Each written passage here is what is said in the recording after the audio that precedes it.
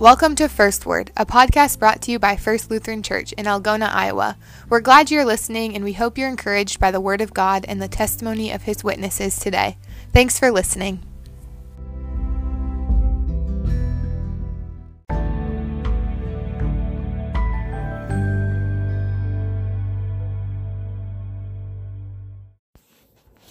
Hello, my name is Connie Mechler, and I have been a member of First Lutheran Church for 27 years.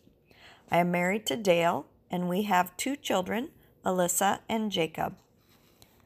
Today I am reading Psalm 25 of David. To you, O Lord, I lift my soul. In you I trust, O my God. Do not let me be put to shame, nor let my enemies triumph over me. No one whose hope is in you will ever be put to shame, but they will be put to shame who are treacherous without excuse. Show me your ways, O Lord. Teach me your paths. Guide me in your truth and teach me, for you are God my Savior, and my hope is in you all day long. Remember, O Lord, your great mercy and love, for they are from old. Remember not the sins of my youth and my rebellious ways. According to your love, remember me, for you are good, O Lord. Good and upright is the Lord. Therefore he instructs sinners in his ways.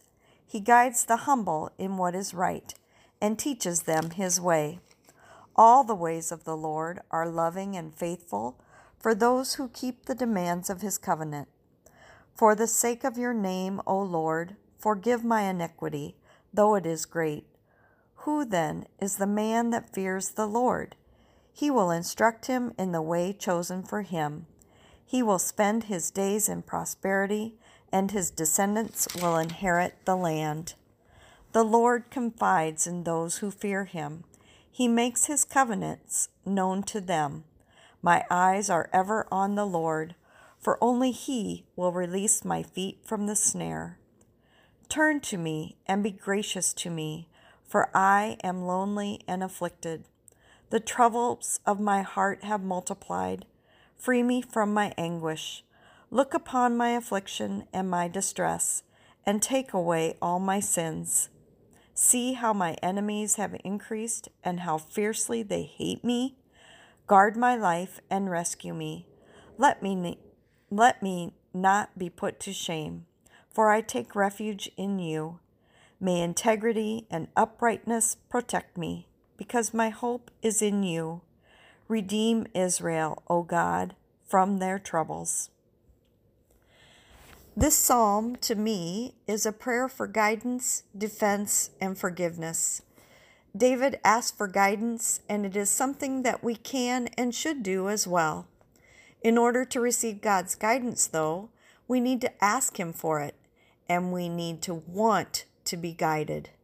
This means we need to study His Word and be guided by the Bible and all of its teachings. When I think of needing defense, many things come to mind.